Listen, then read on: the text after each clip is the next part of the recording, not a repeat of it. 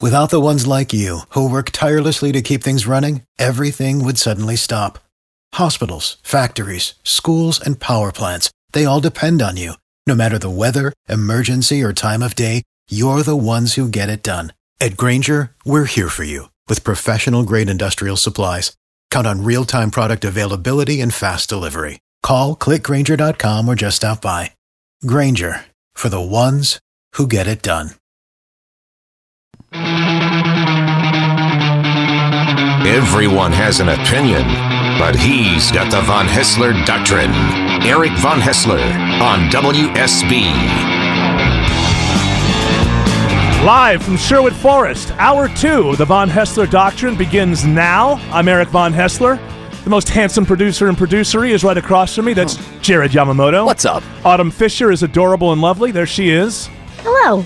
And it is now time for this. Outrage Corner That's outrageous. with English Nick. English Nick cannot be with us today, but filling in for English Nick. It's like one of those soap operas when a new actress walks in playing some old role. The guy comes over and says, playing the part of English Nick today, Jared Yamamoto. But whether English Nick is here or not, there are always outrages in the world, so report them, sir. That there are. And in fact, we're going to start off at Starbucks because they've released a new red holiday cup, but people are outraged about the new design, calling it, quote, a war on Christmas. All right. Now, I take it every year Starbucks has a Christmas cup. Sure. And they're usually red, as I recall. Yes. And they have, they've never been overtly religious, really. I think they have, snowflakes and ice skates on them, put you in the mind of Christmas. So this year it's just a red cup, and that stuff is gone. And so people are coming out of the woodwork to say, this is a war on Christmas. Now, on one part, it's an overreaction. Let me just say to all of the people who are upset with the war on Christmas, it's a cup. Okay? That makes it kind of obvious, but it's a cup. It's not all that important. Now, Starbucks brings some of this upon themselves because in some of their promotion around it, they do allude to, we want everyone to feel welcome in this season. And so obviously there is political correctness going on here. But I don't think that it constitutes a war on Christmas. I really don't. I think that people are looking for that. No one loves Christmas more than me. Can I tell you that? I'm enamored by Christmas. I have been since I was a kid. I bought the whole thing, hook, line, and sinker. They had me until I was 9.5 years old on everything. And still to this day, I still love Christmas. It's my favorite holiday. I get into it as a 51-year-old the same way pretty much I did when I was 8 years old. I have to be honest with you. Every year, about this time, Fox News starts the war on Christmas stories, and they never resonate with me. Nothing has ever quelled my love of that holiday, and I'm not religious, so there's not really too much, but still, I listen to all the religious songs, right? Because Those were the songs that were playing when I grew up, and that's what I associate with Christmas. But I'm not losing my love for Christmas. And I don't really think that I don't think we want the state to sponsor Christmas, right? So let's get away from Starbucks and get to the idea of whether or not you're allowed to have displays on the courthouse steps or displays on the state house steps and things like that. I love Christmas. I don't care. Separate the two. The state, I think the state should celebrate really no holidays that aren't federal. I would get them out of that business. Flag Day's in. Flag Day's in, right. It's fine. Christmas is out. I think that there should be a separation between church and state. I do not feel like the state in the last 15 years has made it more difficult for me to enjoy Christmas.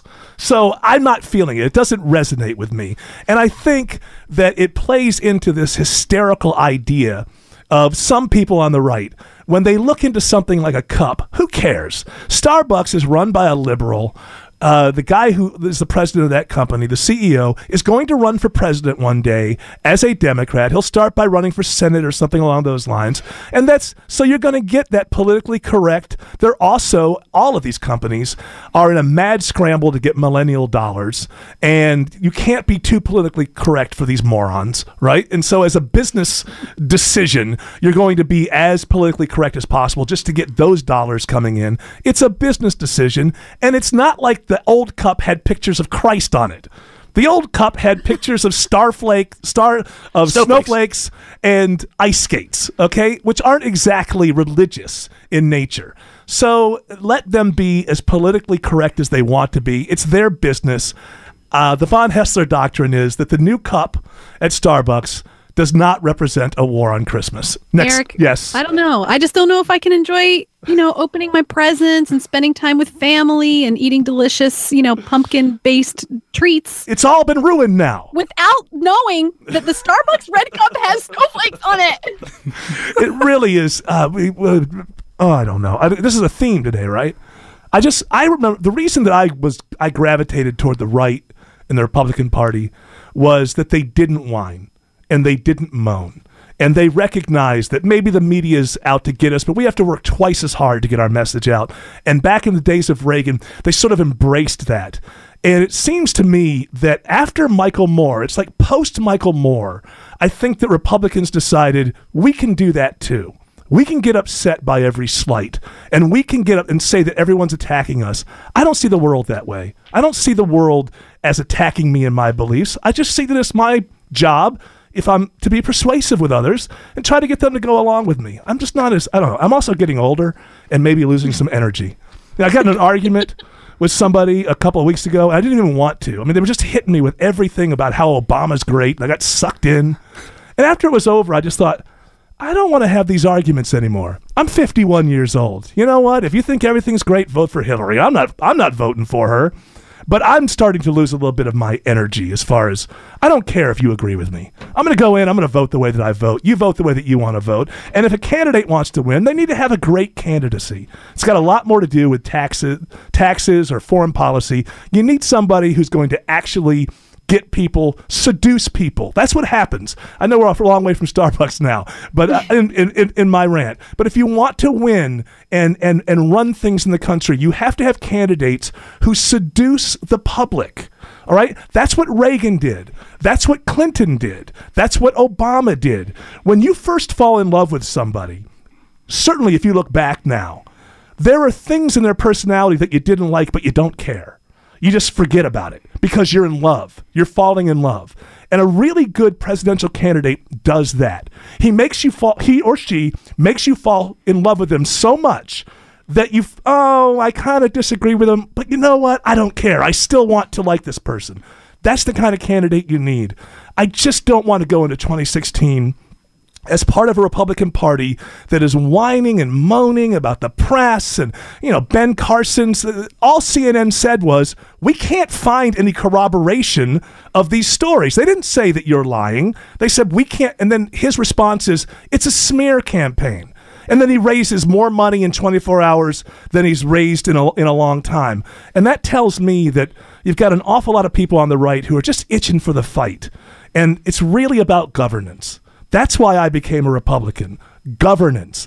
I didn't become a Republican to become a revolutionary. I believe that if you are a revolutionary in America, you're on the wrong track, whether you're on the left or whether you're on the right. There is no need for revolutionaries in America because the founding fathers and mothers set it up so that we had more elections than you can shake a stick at. There was just an election last week.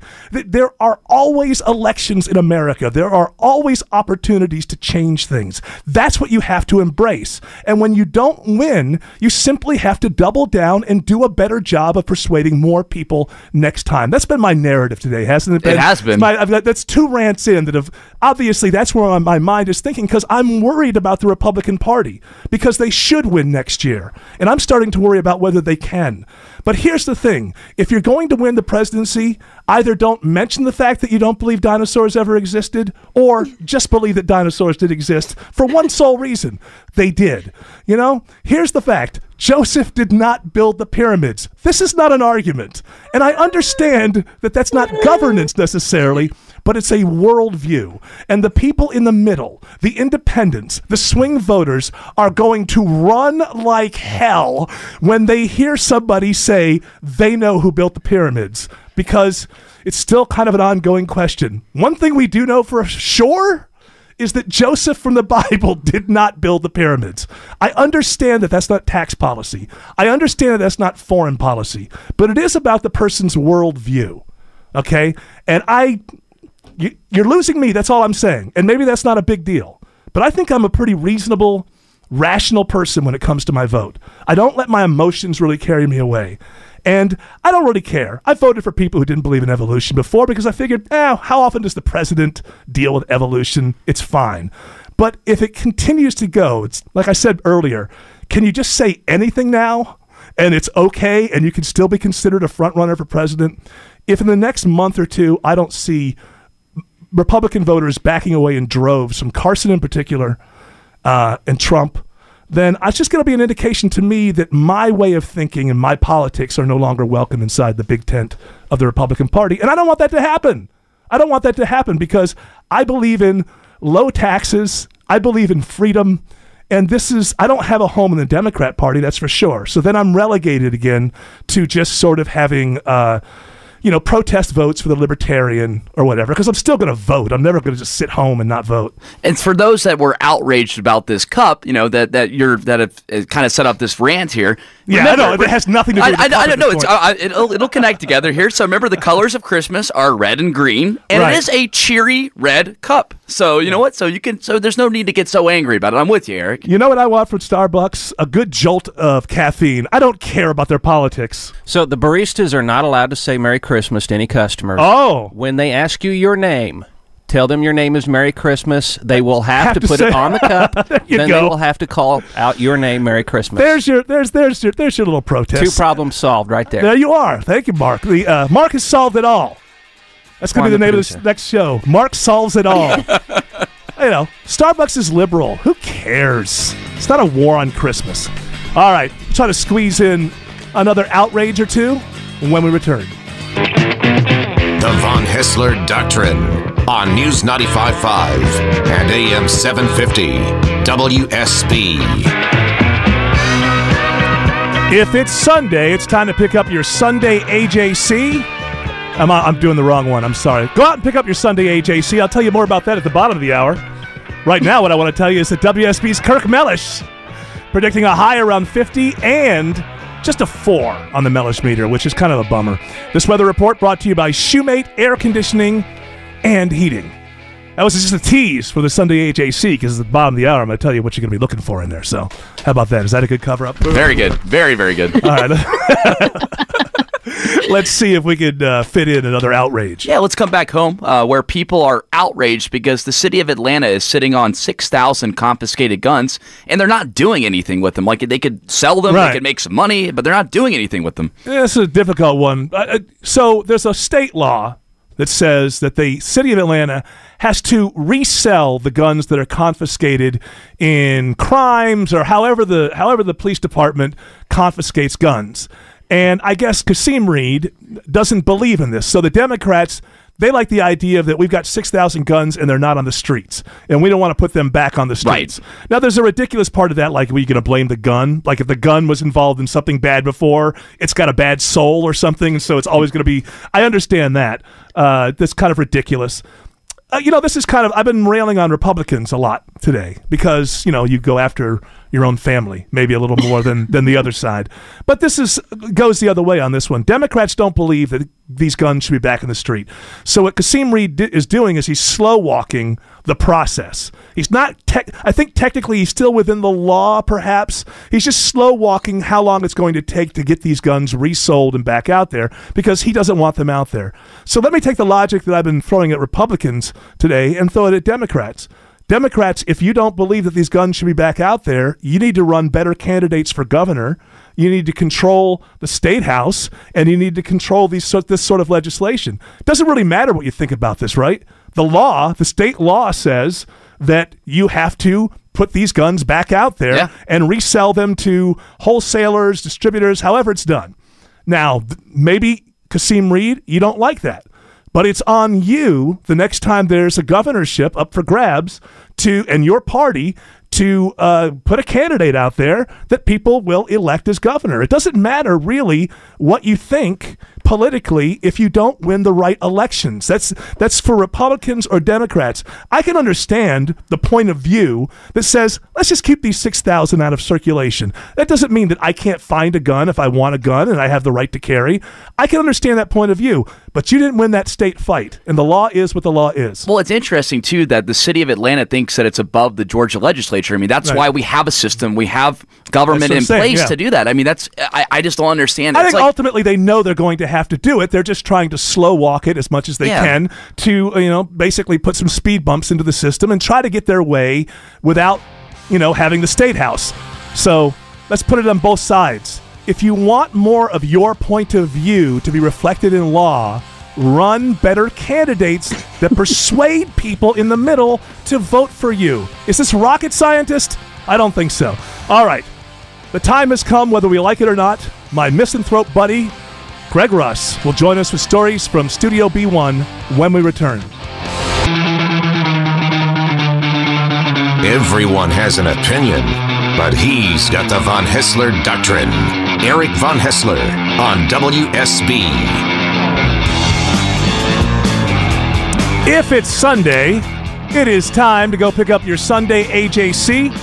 This week in the Sunday Atlanta Journal-Constitution, you'll find an investigation that exposes more abuse of your tax dollars and tells you who's behind the thefts, bribes, and misconduct. If it's Sunday, it's time to pick up your Sunday AJC. Welcome back. I'm Eric VonHaessler. That's Jared Yamamoto. That is Autumn Fisher. And we can avoid it no longer. It is time for, I guess I'll just go right into this and say that it's time for Greg Russ. And he's a misanthrope, he has a dark heart, and he needs a good psychiatrist. New York. It's Greg Russ with stories from Studio B1. All right, Gregory, how you been this week? I'm fine. That's good. That's a good fine. I have two sets of fines. There's a bad fine and a good fine. The answer's always fine. Yeah. But I'm fine. So this is leaning a little bit in the area of good. Yeah. All right. So hit us with some stories from Studio B1. Well, I know that you have a segment, the Outrage Corner, but this one, wow, this is just blowing my mind. Yeah, the new Star Wars, is coming out, right? Yes. The Force Awakens. Yes. And it comes to light that this robot that's been featured in the trailer, BB-8, it's the robot with the rolling ball. Yeah, it's like a roll. It's like the head, it stays magnetically attached to this rolling ball, that one. Yeah. It's a female robot. Can you believe a female robot? Wow. What? First of all, we've gotten to a point in this society where when I was growing up, male and female was defined by your junk. Okay, it's a family show. I don't want to get any deeper than that. But it was basically defined by your junk. Now, all of that has gone out the window for human beings, and I'm in my 50s now, and I'll let the next generation define their world. That's fine. That's the way it always has been. But this particular android is a rolling ball with a head that stays There's nothing even humanly formed. There's nothing that even looks like an animal that could be male or female. So how could it possibly be that this rolling magnetic ball is a female unless they just say it's a female just to get good press? You're talking about sex versus gender, which are two different things. No, they're not two. I recognize that you believe and your generation has created this myth that they're two different things, so I'll go along with that, but in reality I don't think that they're two different things. Let's not even go down that hole. What, the identity hole? Well, obviously this is where we are. This is where by the way, that was my bar that I remember, the identity hole. Actually, I don't know, I got the finances wrong. It didn't work out, but it was a nice little watering place. So I think the location, off that access road, it wasn't a good idea. Not even right off the highway wasn't a good idea. Yeah, it wasn't a good idea. Didn't work. No, robots. They're sure. Is it a male? Is it a female? I think that's a ridiculous argument. Now people are saying C-3PO referred to as he, because I think that was pretty obvious. If it were, it looked like a person. At least this is my point: is it looked like a person? So, or you could look like an animal, I guess. But this C-3PO looked like a person. Now, when it comes to R2-D2, I never assigned male or female to those noises made by R2-D2. C-3PO was a male because the voice was male. Yes, and it looked like it could be a person. It wasn't really male. I'll give you that. But what I'm saying is, if you're going to have the female droid in Star Wars be a female, is there something wrong with it at least looking like an animal that you could then assign a gender to? This is a rolling tin can. I like the way it looks. I think what you brought up initially is the point. They assigned it a gender because here it is from JJ himself, the director. Yes. Determined to make BB-8 cute and strong and female. Oh, yeah. So it's empowering. And the name is BB. I feel like BB's a pretty feminine name. Yeah, what about Bibi Netanyahu? He's a hardline prime minister of Israel. BB King. Yeah, what about BB King? Yeah, he was no woman. Or can I even say that anymore?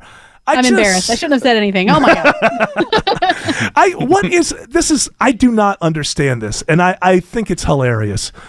So let's say I'm a 14-year-old girl and I go see Star Wars.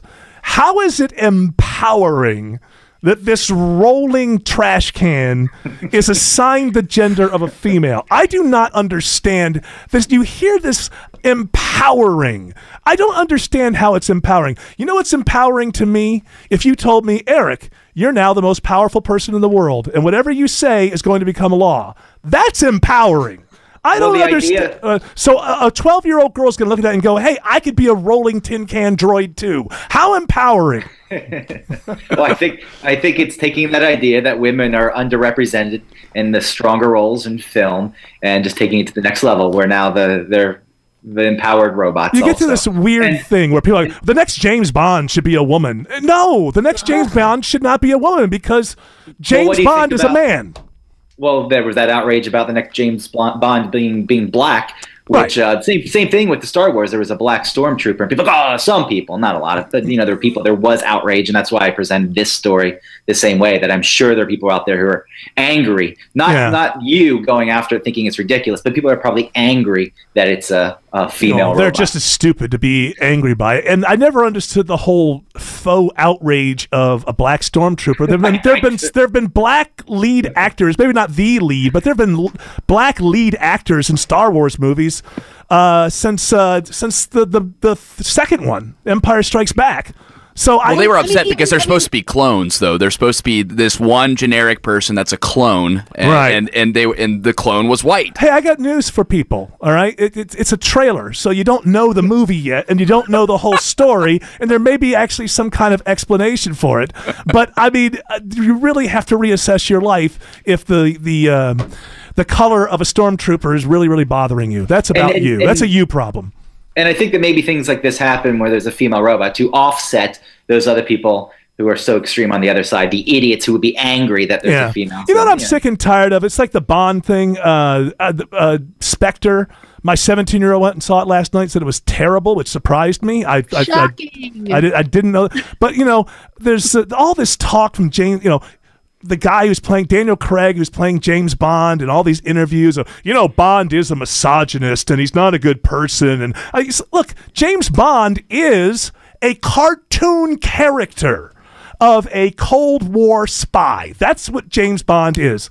Nobody goes to watch James Bond movies to get a check on reality or what society should be. So just shut up with all that. And then the lead up with the Star Wars, Carrie Fisher, who plays Princess Leia, I never liked the idea that my female character was in peril and not empowered. And so are you telling me that movie would have been better if you hadn't been enslaved? I mean, shut up.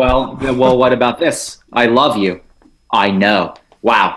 That's, he should have said, I love you back. Oh, is that the... I disagree. I think that's super hot for some reason. No, I know. I think there's a lot of women who think that's hot too, but I honestly don't know what you guys are talking about. Oh, Han Solo talking to her. Yeah. Okay. Right. She says, I love you to him. And he says, I know.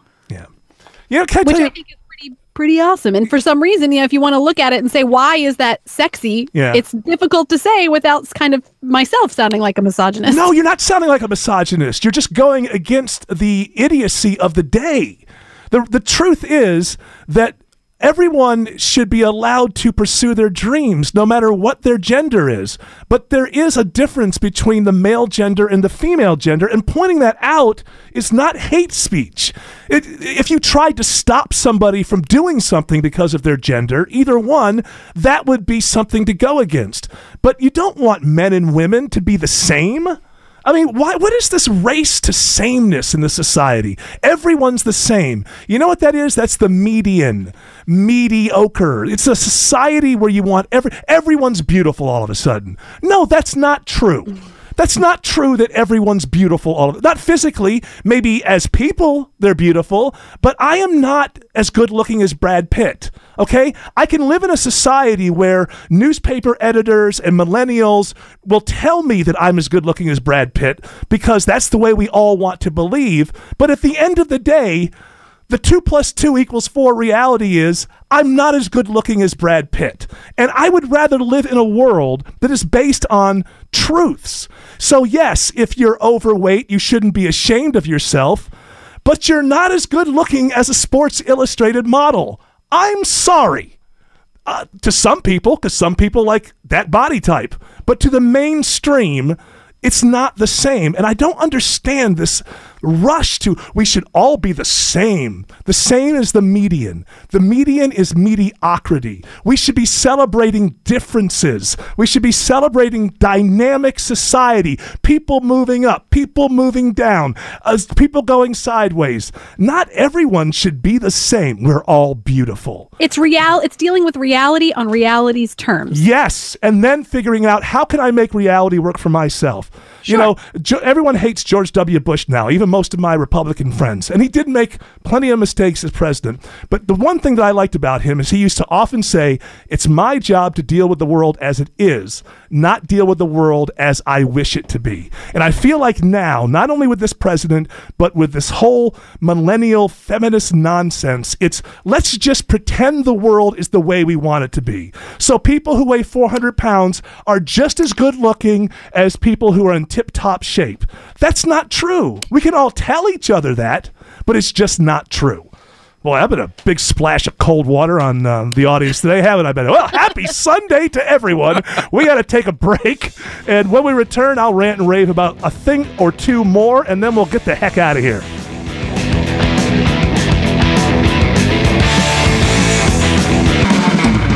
The VonHaessler Doctrine on News 95.5 and AM 750 WSB.